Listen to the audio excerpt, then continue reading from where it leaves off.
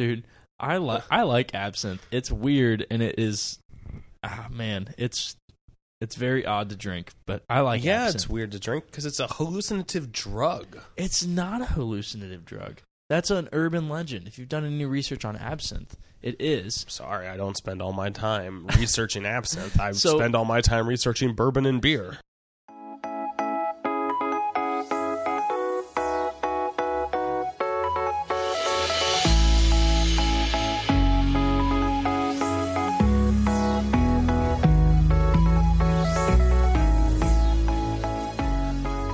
Welcome back to Sauced on Beer Bourbon Barbecue. I'm your host, Kevin, joined here by Alex. What's up, Alex? Hey. And back by popular demand, Scotch Guy. Have we had actual requests for him? No, we have not had any requests for him, but thanks for lowering his confidence over there. I was just curious. It was the first question that came to mind. You've probably had requests for me to not come back on. We haven't had any of those either. Bourbon. We don't hear much from our listeners. We do hear from them. We've heard from That's true. That's true. I take it back. I'm going to preface everything with I'm recovering from something, probably some form of a head cold. So don't mind me. That's why you sound so extra lovely tonight. Yes, extra lovely because I sound a little bit of lovely most nights, but just don't mind me.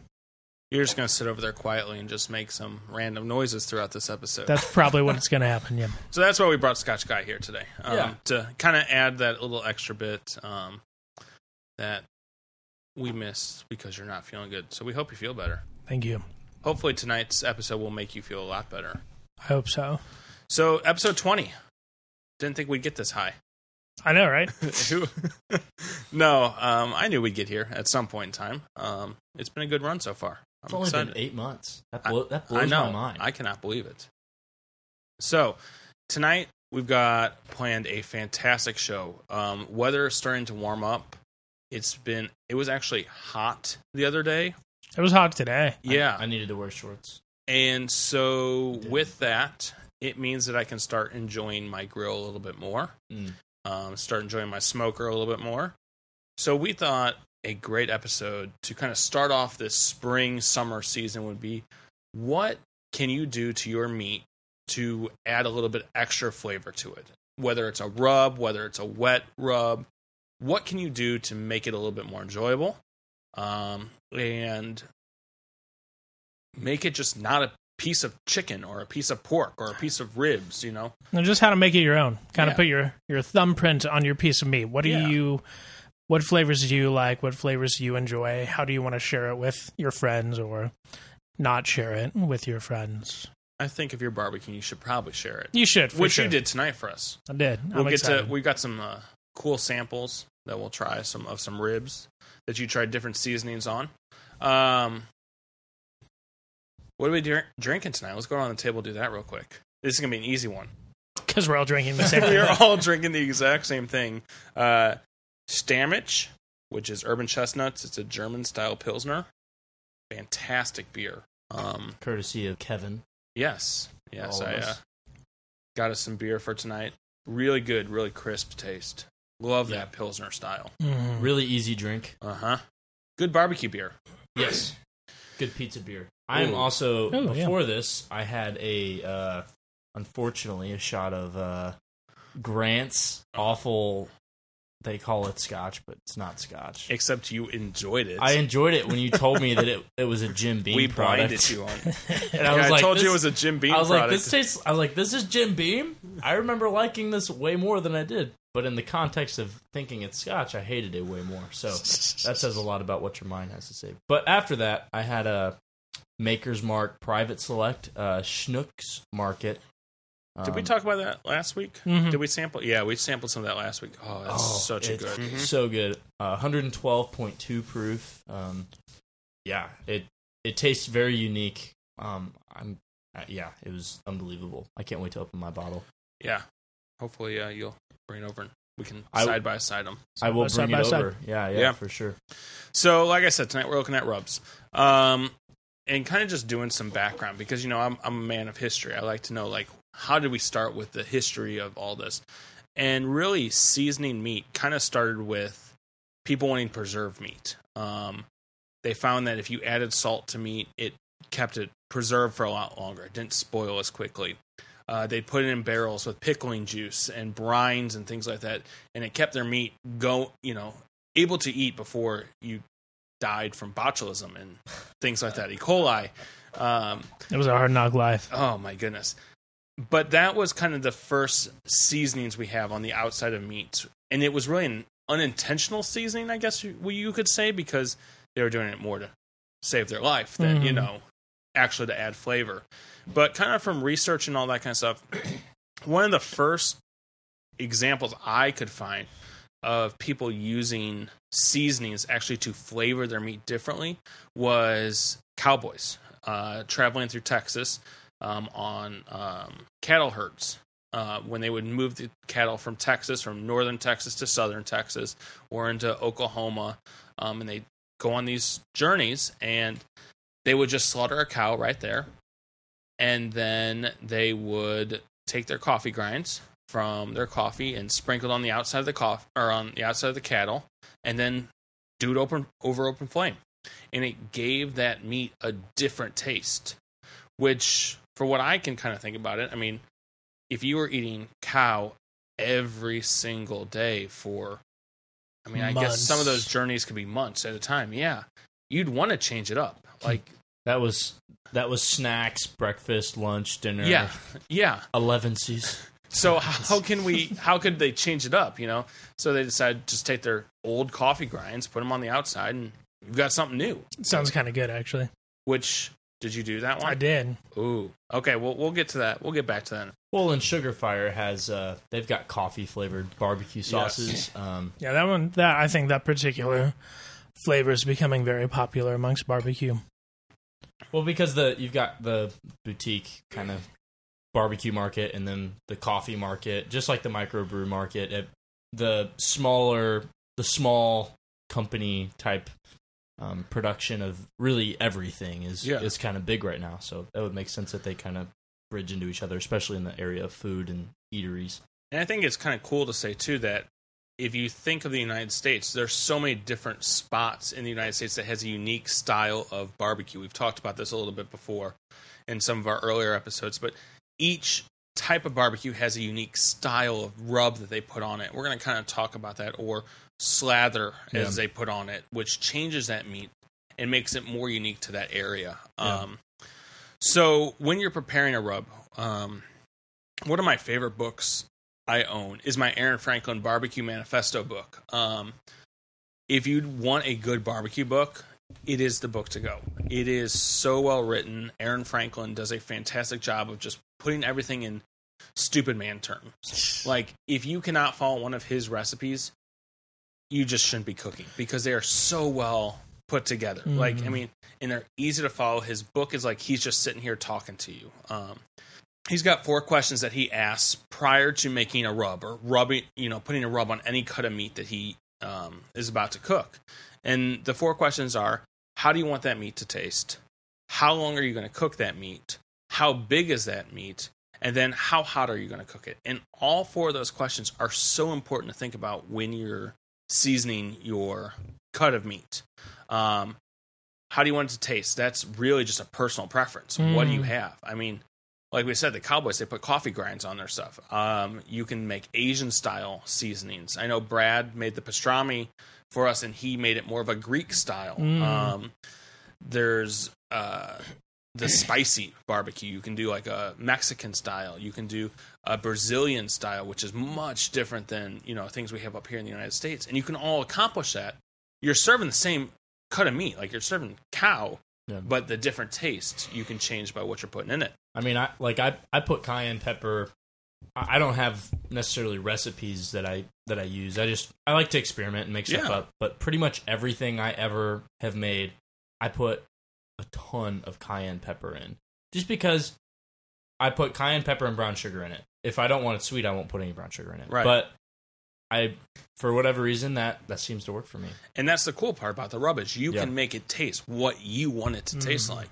How long you want to cook is the second question that you really got to ask yourself, because the length that you're putting on the heat can really either enhance your meat with that rub or take away from it. Some of the things I've seen, like if you're going for a really long amount of time, the longer you have the meat on the grill or the smoker or wherever you're doing it, the more it's going to penetrate into that meat. The more the meat's going to taste like that rub. So if you're going with something that's like really pungent, like a garlic, like you're going with a really strong garlic taste, the longer you have it on there, the more and more vampire-proof breath you're going to have. You're not going to want to be, kissing your wife afterwards because she's not going to want to be anywhere near you with That's why you make her eat it too. So then no one cares. Yeah. So the third one is how big is the cut of meat that you're putting on the smoker? That's going to really say how much rub you need to put on it. You want to put a nice even coating of a dry rub. When we talk about wet rubs, you're going to change some variables in there. We'll kind of save that for a little later.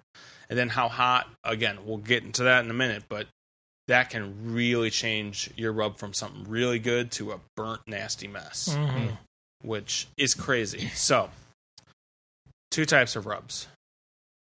There's the wet rub and the dry rub.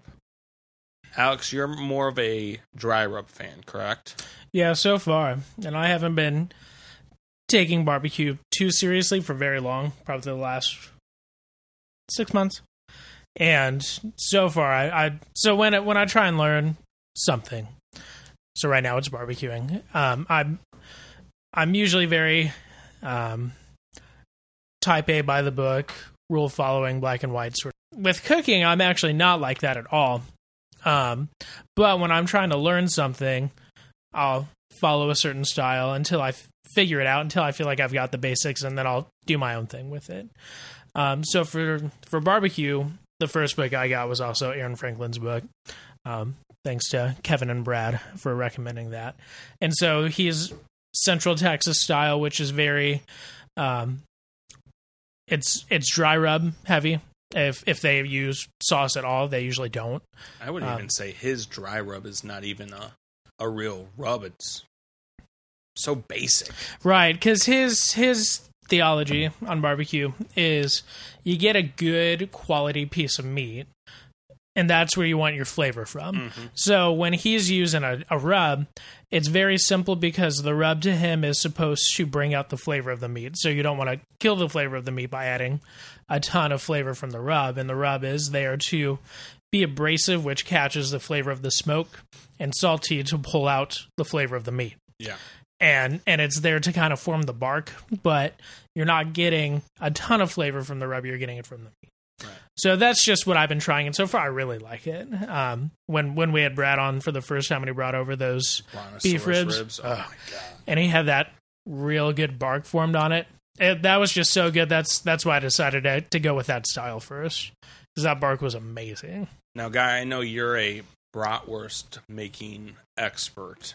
Along with being our Scotch guy, you're our bratwurst cooking guy. That one doesn't fall off the tongue as easily. Just call him brat guy. Brat guy. I don't like that. You said that you do kind of more of a seasoning on the outside of your brat, and then more of a wet style. Yeah. So I guess the style of cooking that I have kind of pushed myself into the most is the one that's definitely the quickest.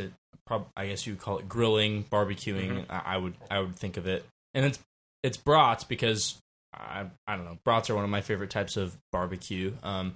People don't really smoke brats very often, so I like to kind of experiment with that. And so I've smoked brats a couple times, and but even when I'm just grilling them on a charcoal grill or a propane grill, whatever it is you're using, I always use a wet rub with brats specifically because they already have that outer casing of intestine. Yeah, or unless you get the synthetic now. Synthetic for, whatever. Anyway, I use a lot of brown sugar in that, and I use a base barbecue sauce. Mm-hmm. I'll use Mall's or Sweet Baby Ray's or something like that. Something as a base. I'll add alcohol to it and sugar, and then depending on what I'm feeling, I'll add I usually add cayenne pepper for sure, because I don't like to add a bunch of already cold sauces onto a hot brat. I don't know. I just don't really like doing that to barbecue in general. But so I'll eat it with a pickle, and that's pretty much it. They come out really good. Yeah, good. Brats are really easy to cook dry. Mm-hmm. And there's nothing worse than like you bite into a brat and the first like millimeter of it is just hard as a rock. It's awful. And then you get the brats too, where the outside casing is burnt and it flakes off, and it's just like this. Yeah, I've had a few of those, and it's just like, oh, this is so bad, And that's what I've kind of discovered. And so I figured out if I coat the outside and with something that some sort of combination of sugar and alcohol, it'll caramelize really quickly, and that'll contain all of the juices inside of the brat. So then the brat actually cooks with and then I bite into it and it explodes. Yeah, with flavor. Yeah, and it's so good. Oh yeah, they were really good.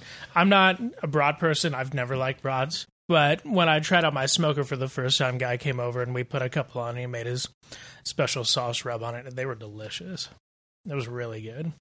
So, for me personally, I'm more of a dry rub guy, and I don't even know really. I used to be a big sauce guy, a big wet sauce kind of guy, and we'll kind of get into it, what the difference between those two are.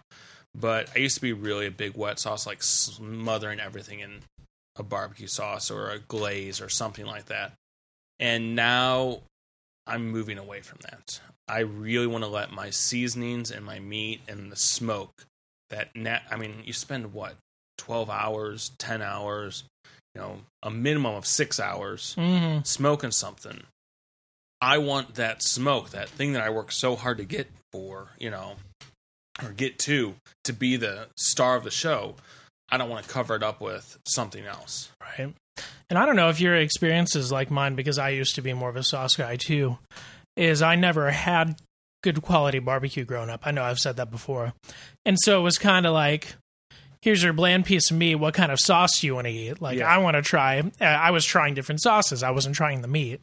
And it just wasn't that good. I did a lot of grilled chicken growing up and, grilled hamburgers and all that. And there just wasn't a lot of flavor to the actual meat. So you put the barbecue sauce on it, to give it some flavor, I grew up with pork steaks. So that's kind of that's kind of a Midwest thing. So if you're not in the Midwest, I don't know if you'll necessarily get that, but pork steaks it's a pork shoulder that I love pork steaks, but man, they're bland.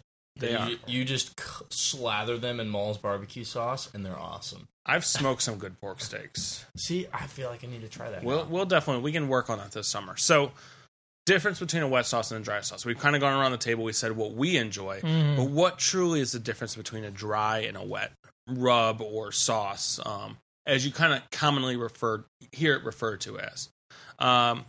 So a wet's normally mopped on or brushed on during the entire cooking process. You might hear it sometimes referred to as a slather. I know, I think of Steve Ranglin, I think is his name, the barbecue guy. He's always with a big old, almost a mop, just pouring stuff on. Yeah. And that's just how he does his.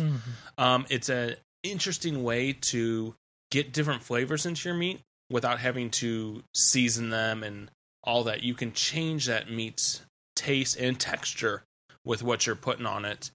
The big thing that wets, rubs, and mops and slathers, what do we want to call them? What do we refer to them tonight as? Just wet rubs? Wet slathers? Sauces. I would say sauces. So, made from oil, vinegars, mustard, beer, whiskey, soy sauce, melted butter. All of those are these sauces that you can put on your meat. Melted butter. Or combination of all of them. Yeah, I've heard. So that can't be bad.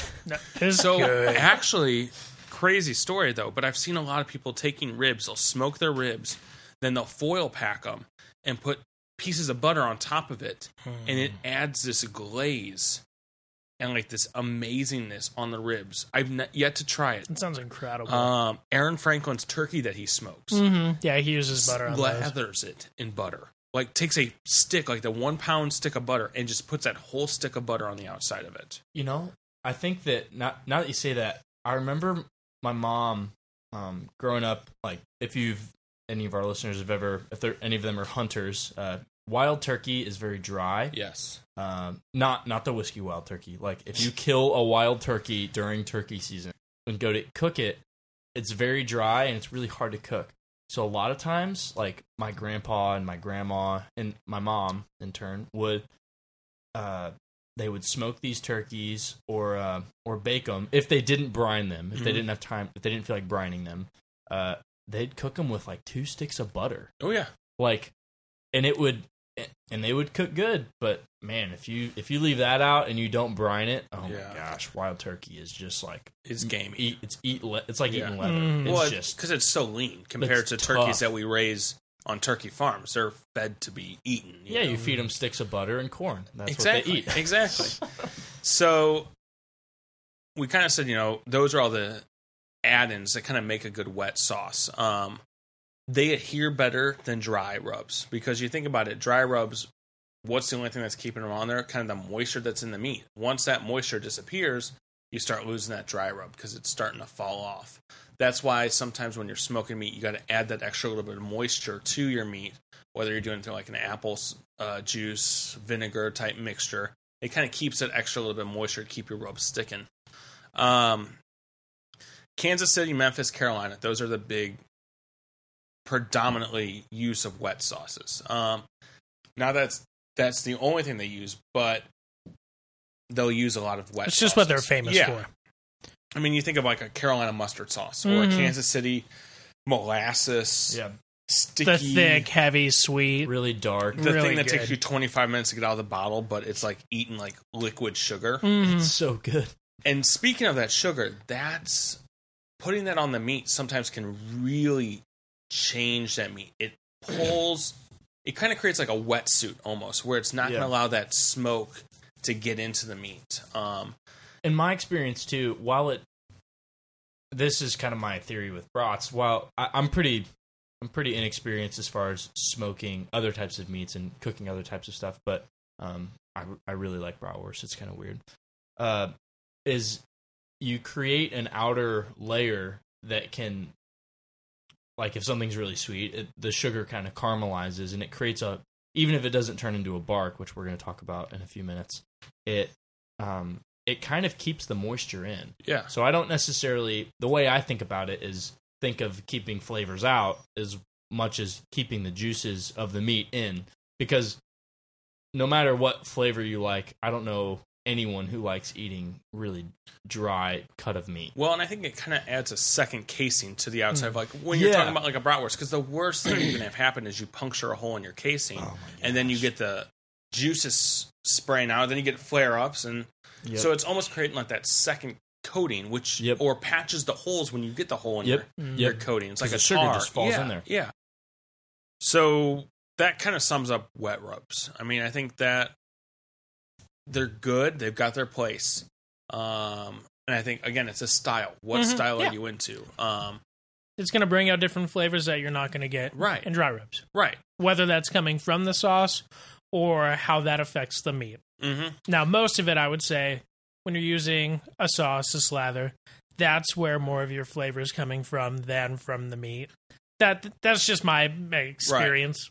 Right. And Brad sometimes says that your sauces cover up bad barbecue.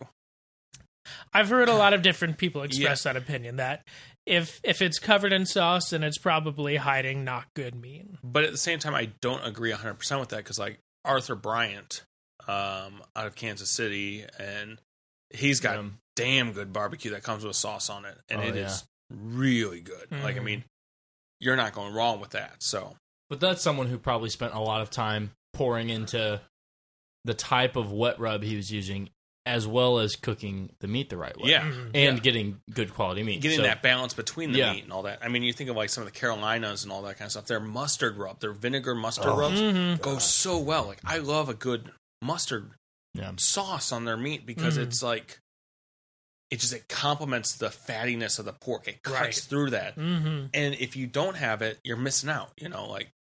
So that kind of leads us, I guess, now let's get into dry rubs, which is what I've really been experimenting with. I know, Alex, you've been kind of experimenting with it too. A dry rub is just a spice blend applied before smoking. So Wet rub during smoking, dry rub is pre-smoking. And that's the only time you do. Yes, which I've done a few times where I've added extra dry rub. And after it's been cooking? Yeah. Really? Why? Well, this was prior to me understanding why. Sure, but why? Because I thought I was losing the dry rub. I didn't realize that it was dissolving going into the meat. Mm-hmm. I was like, crap, it's burning off or it's disappearing. Like, this is not... Who came by and took the dry rub off my ribs? Exactly. The dry rub fairies. Exactly. Cousins to the bourbon angels. I didn't know they had cousins. They do now. They're cousins. Oh my god! Now I got to worry about dry rub fairies. Dry rub fairies and bourbon angels. We need to get some traps. We don't want to catch bourbon angels. They're doing a good job, but those dry rub fairies, they steal bourbon from us, from the barrel with a straw. But it helps make bourbon good. But what if the bourbon was just as good? I don't think it could and be without the angels weren't taking their share. I don't think we want to pick a fight. Okay, we got to move on. This is not anything to do with our topic tonight. So. Dry rubs, you apply them before you're smoking, and they're going to help add that barkness to it. And every time I think of bark, I think of like tree bark, But that's really kind of what you're shooting for. You're shooting for that outer crustiness of the meat that protects the inner goodness and enhances that inner goodness. I always think of brisket. Like I feel like you see the best bark on brisket. Oh, yeah. You should see the best bark on brisket because if you do a brisket correctly, I mean Brad's brisket. So good. My gosh. I've had brisket since then without good bark, and it just wasn't worth the money. Sugarfire's brisket. I was going to say Sugarfire has, in town, Sugarfire is like the best brisket that I've had. Oh, yeah.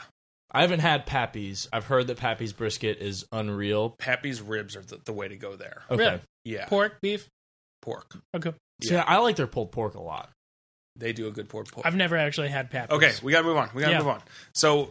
Dry rubs mostly used in Texas-style barbecue, like what Aaron Franklin did. You're doing a lot of over-the-flame kind of, open flame, I guess. Alex, you're shaking your head no at me for over-the-flame. Open you don't flame. Smoke over the flame. Yeah. Open flame kind of cooking and all that kind of stuff. So you can really get the extra smokiness and all that. And that's what makes their meat unique. Now, you still can find some Texas barbecue sauces. And they'll put it out there on the table. And they'll make fun of you if you use it. Some places just won't, though. Right. But maybe hot sauce. Yeah. But nothing else. So one question on dry rubs that I have for you guys. Is there a meat that you like to experiment your dry rubs on? Like, do you say, oh, hey, I have this dry rub. Granted, you don't want to buy a whole rack of ribs and spend your entire day doing, like, to see if this dry rub sucks or not.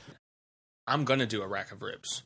Okay. Because then I can do sections on my ribs. I can cut my ribs and do 3 different dry rubs and see what I like, where I'm not doing like a pork shoulder or a pork butt, where that whole thing is going to be coated, and whatever I put in there is going to make the whole meat. That's 7 pounds of meat rather than 2 pounds that I'm trying. Okay, that makes a lot of sense. Yeah. So ribs. Yeah, because I can cut a full slab of ribs into 8 sections and do 2 ribs this seasoning, 2 ribs this seasoning, 2, and get a little bit. But it'll cook a little differently though, right? Because it's not all a part of the same body of meat. You can do it. You can section it off. Like what I've done in the past, where I've done one section of my ribs, one rub, and one section the other rub, and I've kept them together. I just kind of have like a dividing line. Okay, that's what I did. Yeah. That's what Alex did for our ribs. We're going to try in a little bit. Interesting. So that bark, I think, is what makes dry rubs. They're unique. That's what I love. Yeah, that's what I love about, and that's what I fell in love with Brad's ribs. So the dry rub is really just the smoke and the heat interacting, or the dry rub. The bark is the smoke and the meat interacting together. And I didn't know how the bark formed, so I did a lot of research into this, and I got into some crazy scientific there's a lot going on. Or molecules, things changing, science terms. Kevin's not a science teacher. I am a science teacher. I think you're a math teacher. Well, I teach math and science. But I teach 5th grade level science. I'm not teaching chemistry. You don't teach English, He's not teaching people how to make bark. You don't teach meat. English, I don't teach English. Or German. Or German, Thank no. goodness. My German teacher's retiring, too. probably heard a couple of your episodes and was like, I failed as a teacher. I'm giving up. Oh, man. So, Donka Sharon. So, I really dived into the science behind what creates a spark. And there's like an actual term. So, the Maillard reaction is what causes this meat to change. And I typed here like what it is. So, it's a chemical process in which amino acids react with reducing sugars to create flavors. And when I read that the first time, I was like, that's interesting. And then I didn't know what any of that. I mean, I know what amino acids are and all that kind of stuff. So I found Aaron Franklin. He put it in a layman's term, an easy way to understand it. And he says, sweet, irresistible flavors that come from searing a steak in a pan, toasting bread in an oven, roasting coffee, or cooking brisket in a smoker. I was like, oh, that makes a lot more sense now. So this whole process is what causes this reaction, is what causes this bark to form. And it's interesting because it's just not in smoking meat. Like he said, it's in roasting coffee. It's in making bread. And which makes sense because like if you put a piece of bread in a toaster oven, what happens to that bread? You get a crust. It gets a crust on it. Yeah. The inside's still soft. The outside's crusty. Okay, that makes a whole lot more sense now. So when you create that bark, you're really taking the particles of smoke and you're helping them cling to the meat, and it's going to start turning black. And a lot of people freak out when they see that blackness. I know, like, when I've seen a couple briskets, when I first started looking at barbecue, I was like, crap, they burnt their barbecue. I thought the same thing. Pour like them. It looks and like then that. you ate it, and it was like, oh my goodness, this is the most delicious burnt barbecue I've ever had in my entire life. But finding out that it's not burnt, it's just the seasonings and all that from this reaction turning that color. It's really important to know, too, that, and I didn't know this, but if you're at a brown bark, you're not giving it enough smoke. Which I've had a couple barbecues and rubs and ribs and briskets. Oh, I've never pork, not briskets, but I've eaten briskets that are brown color. And you would think, oh, that's what it should be, but it's not enough smoke, which was interesting to me. I would think if it's brown, that means you're getting a lot of heat but no smoke. Correct. Like if you were baking it. Yeah. So this whole idea of creating the bark, then I dived into another rabbit hole of how do you create your own rubs. And there's no exact science for it. I cannot tell you need to make this rub taste like this. Like there's 100,000 rub recipes out there. If you get on the internet and type in meat rub or, oh, that sounds dirty. I don't even know how to make that not sound dirty. Barbecue rub. Barbecue rubs. That you'll get a million different ones, and everybody says theirs is the best. But you can't go on what everybody else says. Just make your own. You have to make your own, or you have to try a bunch of them until you find something you like. What you like, guy, is not going to be what I like. Right. If I tried some with a ton of cayenne pepper in it, I'm going to be like, no, that's not me. That's going to turn off my taste buds. And all that kind of stuff. It may be, but I know like my taste of like what I want for like, I don't want a real spicy barbecue.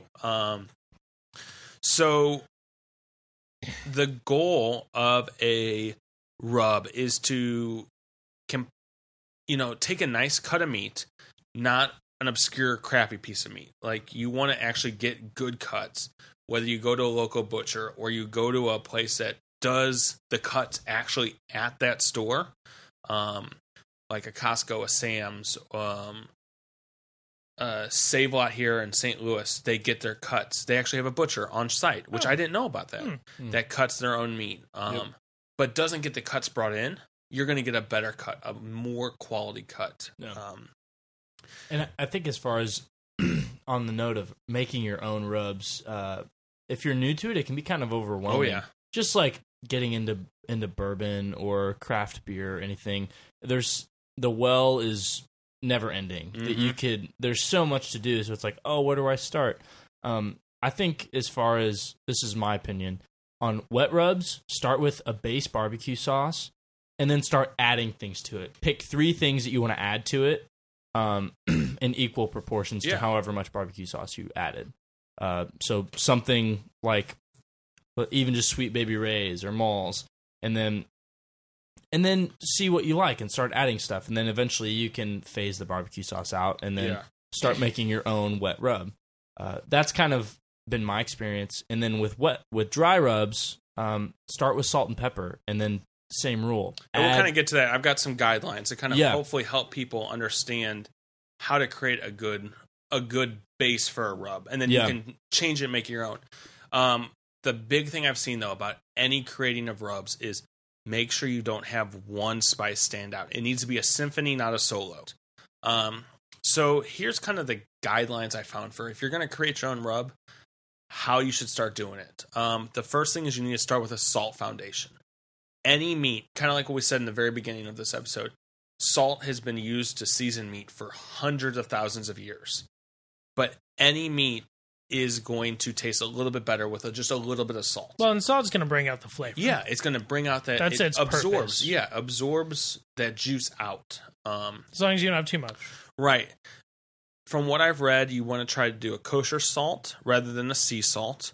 And an iodized salt, because that iodized salt is going to be bitter, metally taste. It's got a lot of extra little bits in there. The kosher salt, it's finer. It gets in those little nooks and crannies. Iodized. Iodized is finer than kosher. Mm-hmm. Yep. Oh, see, I learned something here tonight. But that kosher is better. It's more of a pure salt, isn't that? I believe that's what it is. I'm sure that's also true, but I know iodized compared to kosher as far as size is, iodized is more powdered. So kosher salt is larger granule size than table salt without common additives as iodine. So there. It's just salt without the metally taste to it. So, but that's what you want, because you don't want to add any of those extra nasty flavors, which makes sense now. So on the salting note, does the amount of salt that you add to your foundation, whether it's a dry or wet rub, change if your meat is what's the word? I'm totally blanking. Brined.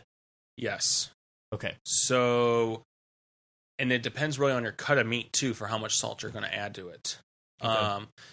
With wet rubs, you're not going to probably put as much salt in it. But with like dry rubs, if you're doing like a piece of pork, you're not going to want as much salt as if you're doing a piece of beef, because pork is already naturally salty a lot more than beef is. Yeah. With chicken, you're probably not going to want as much salt right in the very beginning, because chicken is a very delicate meat. Like it absorbs whatever you're putting on there. So if you put a lot of salt on there, you're going to get a really salty piece of meat. Right. Meat of chicken. So that's kind of that balance that you got to walk. The next thing that I've kind of seen some people say is you should add your sugars. I'm going to recommend you stay away from your sugars. The reason for that is depending on your heat, depending on how long you're cooking, sugars burn easily. They caramelize and then they burn, and then they will take your meat and give it this awful taste. The worst thing I think you can have is burnt sugar. Like it's not good unless you're making creme brulee, or something like that. You're not going to want a burnt sugar taste on your meat. Now, when you're making like sauces and all that, then you can do your sugars and all that kind of stuff. But you have to be very careful about how you do it. And some of the sugars I've seen are brown sugar is a huge one. You see that a lot. Raw sugar, you can see that a lot too. Molasses, they put that in there. That's just a natural sugar. I'm seeing a huge, crazy turn to maple syrup. Really? Because people are wanting to get more of that healthy sugar, that true natural sugar, like an agave sugar as well, rather than using the processed refined sugars. Interesting. But yeah, you have to be really careful about if you're putting sugars in with your meats, because they burn so quickly. For most salt to sugar barbecue rubs, if you do decide to go down, you're looking at a 2-to-1 ratio. 2 parts salt to 1 part sugar. You want less sugar than salt. So then once you've got your foundation kind of set, you can start adding things to it. Black pepper, dried chilies. There's tons of dried chilies. I mean, we could do a whole episode on different tastes of dried chilies and barbecue. Mm-hmm. It would be a painful episode. Oh, but powdered or granulated onions, garlic, seeds, ground seeds, fennel. I mean, you can make a rub go from an Italian style to a mustardy kind of style just by what you put in it. Dried herbs. And then this was interesting too, baking spices. I never think to add that in there. I tried though a few weeks ago, put a little cinnamon in a rub that I was making. Game changer. Oh yeah. Because it added this heat, but it was a natural heat. It wasn't like a kick you in your face chili heat. It was a more like an earthy tone heat that was really, it was sneaky. It was like a ninja kind of like flavor in there. Just some other things to think about while you're making your rubs is consider the textures, because nobody wants to eat large chunks of seasoning and all that. That's, you don't want clumpiness in your rubs. You want to break everything down, blend it really well together. Right. And on your point with iodized salt, you don't want to use really fine powders because those will get in little pockets and then you'll get a bite that's just kind of a... It doesn't dissolve. Right. Yeah. I mean, there's lots of tools you can use to help break down your seasonings. I'm a big fork in a bowl kind of person. Just take a fork and just scramble it kind of. I've seen people use food processors, salt grinders, mortar and pestles, breaking down things like that. It's just your preference. What do you have? Most rubs will keep for about 1 to 2 months in a sealed container, depending on what you put it in. You want to keep it something airtight, obviously, because the more air that gets to it, the more it's going to lose its intensity, its seasoning. So I try and make small batches of rubs and all that kind of stuff, just so that I can use it for that day and then throw away the rest of it. I don't have a waste, because I can't guarantee I'm barbecuing every week. Just dry rubs. Dry rubs, yeah. Okay. Yeah. Is there a rule for how long you can keep a wet rub for? Probably longer. A little bit longer, because most wet rubs you're going to probably keep in the refrigerator, which is going to help keep them. And that's the other thing, too, is you want to let those kind of warm up before you put them on, because if you put them on cold, it's going to give you a different consistency. Things don't always mix well when they're cold. You got to think that like you're getting molecules as it warms up. Molecules break apart. They're not constricted as much. Yeah. From what I've read, too, put your dry rubs on about an hour before you put your meat on the grill. Aaron Franklin said in an interview that I was watching with him that, a lot of people freak out like, oh my goodness, I'm putting this rub on, the meat and I'm letting it sit out for an hour or something like that. And he's like, well, you're putting salt on it. You're preventing any bacteria and all that from getting to it. It's going to be fine, Mm-hmm. If you're really worried, put some saran wrap around it. Well, even an hour for any meat, whether you put salt on or not, it's not. An hour's fine. People need to calm down. And then it was interesting, too, to read that Aaron Franklin actually, if you get a job at his barbecue restaurant and you season meat, you have to take a course by him on how to season the meat. And he watches you and watches your elbow movement to make sure that you... About oh, my goodness. He is the most anal person about putting seasonings on. Huh. But, I mean, when you got to line out the door for 3 hours, you can be anal about whatever you want, Yeah. I mean, and when you think about it, it makes sense. Like, you have to, the seasonings are getting applied either way. So you have to be, someone's making the decision, I'm going to put a ton of seasoning over here or over here. Like, if he just makes his employees conscious of making it even, like, that's just excellence. That's why it's awesome. It made sense to me at first, but then it really hit home when I saw a video on Instagram of this guy who had this nice ragu of lamb ribs. And he took this can of rub that he bought at the store, and he kind of flipped open the top, and just like right on top of it was almost hitting the meat with the can, and just it was a mess. It looked terrible. Like, he didn't spread it out, he didn't pat it on. It was just boom, boom, boom, boom, boom. And then he put a little piece of vegetation on it to make it look pretty. So, and then here's the most misleading thing about rubs. And I've seen this from many people. I saw it from Michael Simon, who's one of the Iron Chefs. When you hear the word rub, what do you think you should do with that seasoning? With the meat? Alex is making the motion. You might be able to hear it in his microphone. You think you should rub it in. Yes. Wrong. Yep. Do not rub it in, because that breaks down whatever you're putting in there. It makes those molecules smaller. It's making your rub smaller.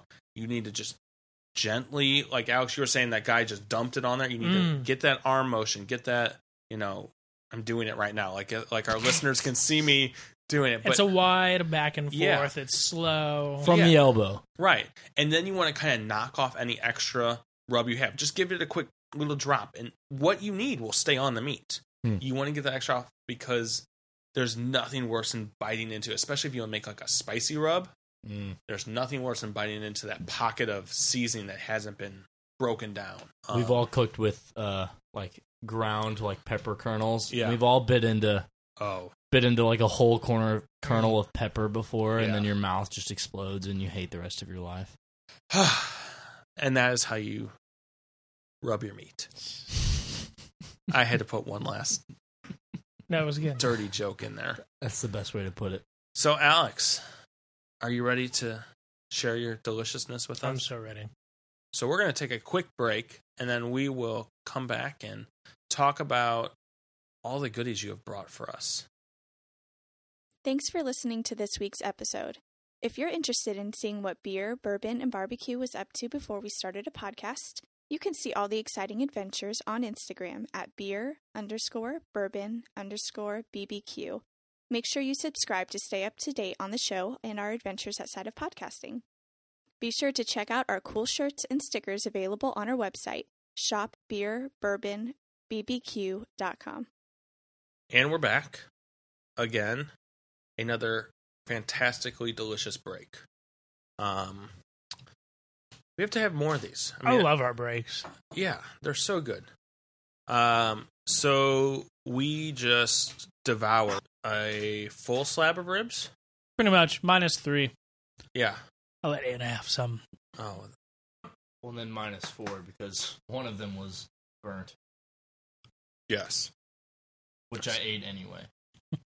I'm sorry you had to suffer through that. Well, the rub was good enough that it didn't matter. So, Alex, when you and I were planning out this episode, we said that we wanted to try different rubs and put them kind of against each other, do a wide spectrum of rubs.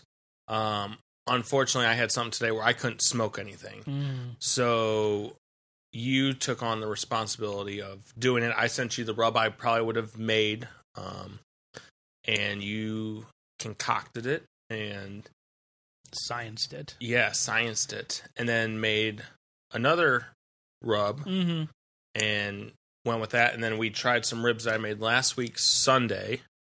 So they weren't as good. Barbecue doesn't keep very well. Not really. You got to eat it like 1 or 2 days, which it makes sense why barbecue places sell out of meat. They'd rather undercook than have a whole bunch of meat left over. Right. But I would say we successfully made some good rubs. I do too. And the thing I was most curious about was, would having a different rub really make that big of a difference? Because so far I've only really tried the same sort of basic Texas style. Lots of black pepper, lots of salt, maybe a little bit of garlic, maybe a little bit of onion powder, a little bit of cayenne. And that's all I've used ever. And so I was really curious to try a side-by-side and see, okay, does it make a big difference? Is it mostly the meat? What's going to happen? And I think it made a huge difference. Oh, yeah. So we kind of talked during the break. We kind of ranked what we liked. I'm going to say we're going to put an asterisk next to these rankings because I think part of it for why we like something or why we didn't like something had to do with the cut that you had. Yeah. And that just couldn't be helped. You bought a pack that was like a 3-pack. And it was definitely discount ribs. Yeah. But it was the only way I was going to get them this month. But at the same time, that really goes to show why Aaron Franklin says, get good meat. Yeah, get good meat. Mine that I made for that I warmed up, they were really good, but it was a good cut of meat. I mean, I paid a good price for that. Yeah. So the 3 rubs we made a coffee rub.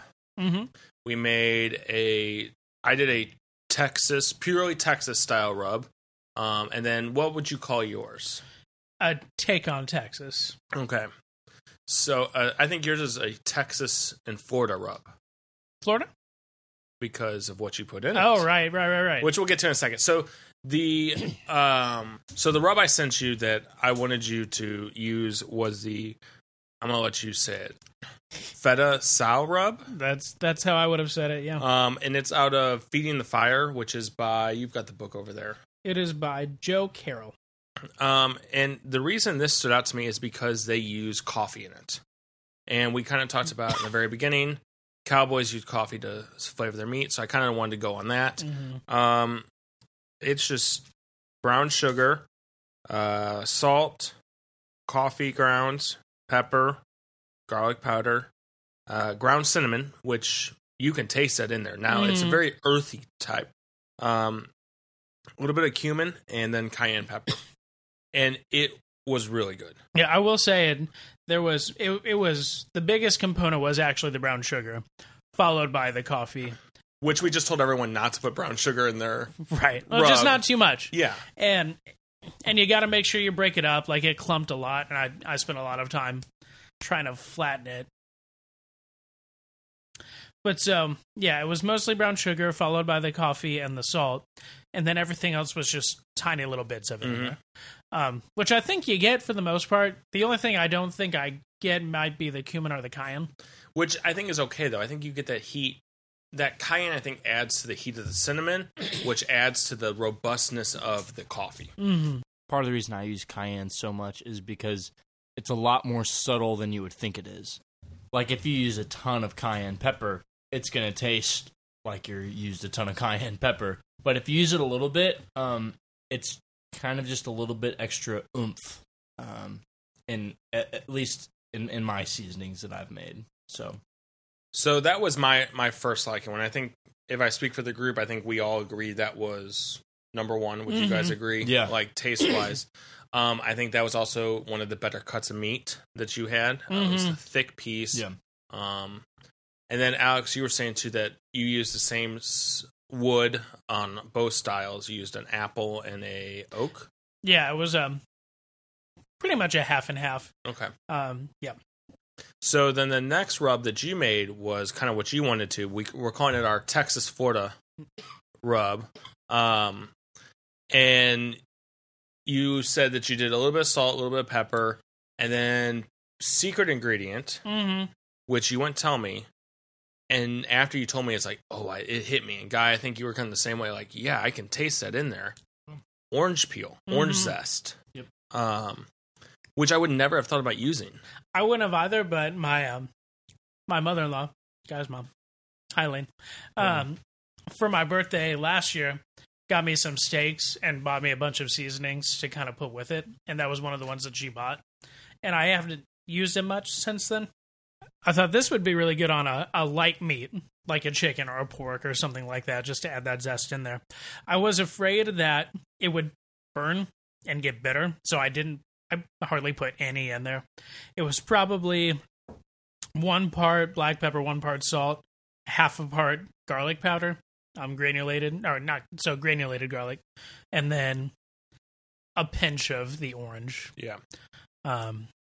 But I want to try more with it now. Yeah, I think you could definitely go with it. I think, I agree with you saying like a chicken or something like that would be a little bit more, because you want that acidity kind of with chicken and all that. I don't know if you want it as much with the pork or a beef. I don't think I'd put it on beef at all. Yeah, I don't think I'd put it on beef at all, but I think it'd be interesting to try. I mean, yeah. Try it again and see what you think.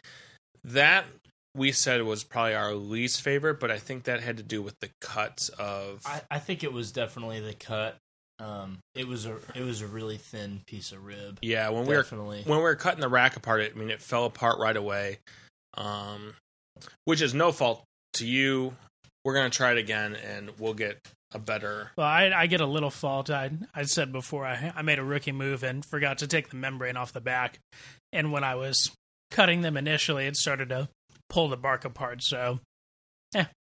And then the meat I made, like I said, I made it a couple days ago. I'm not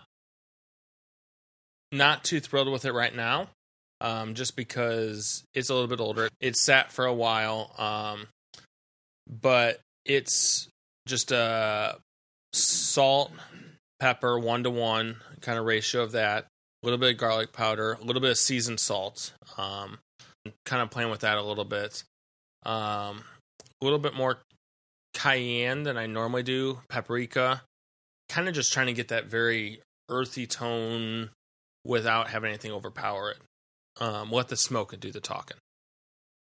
But yeah, I thought it was good. They were good. I wish I had had them fresh. Oh, they were really amazing. They were so good. They're really good. But I think overall, we had a good start to rubs. I think there's a lot more ways we could go with rubs. Hopefully this episode's kind of inspired you to try and make your own rubs.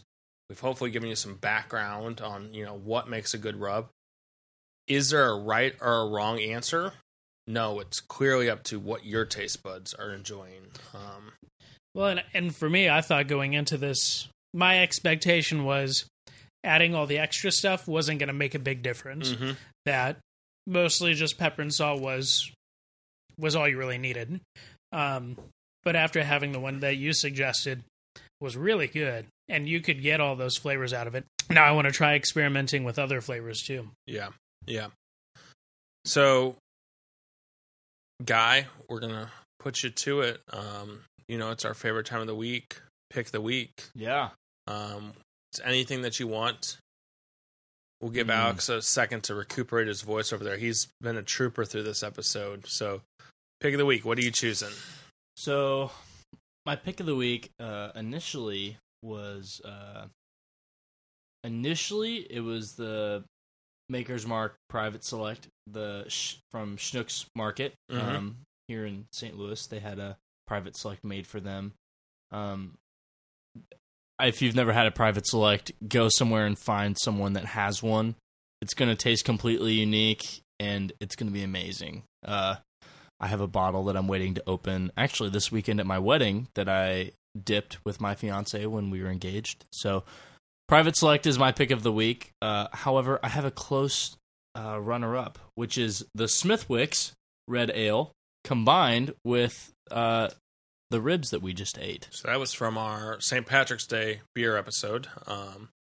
When you went over to the beer fridge, you were like, what do you got in there? I said, this would be good with it. And I'm glad you enjoyed the pairing of them. Yeah, it's good. I mean, a red ale goes with pretty much anything. I think a red ale is a really good barbecue beer.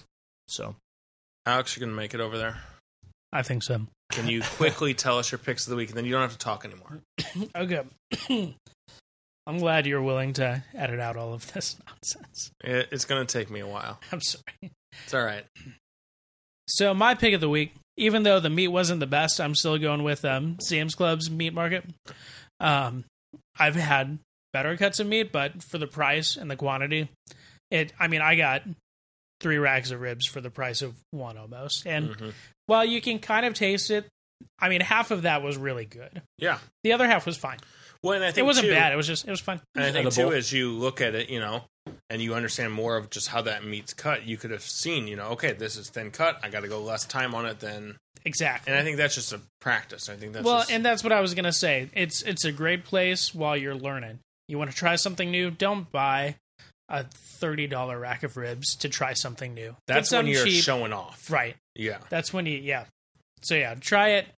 Good stuff, good price, get a lot of, that's what Sam's Club's for. The other nice thing about Sam's Club is when you buy their cheap racks of ribs, you can buy a really large thing of cheap barbecue sauce to mask the flavor of your bad cut of meat.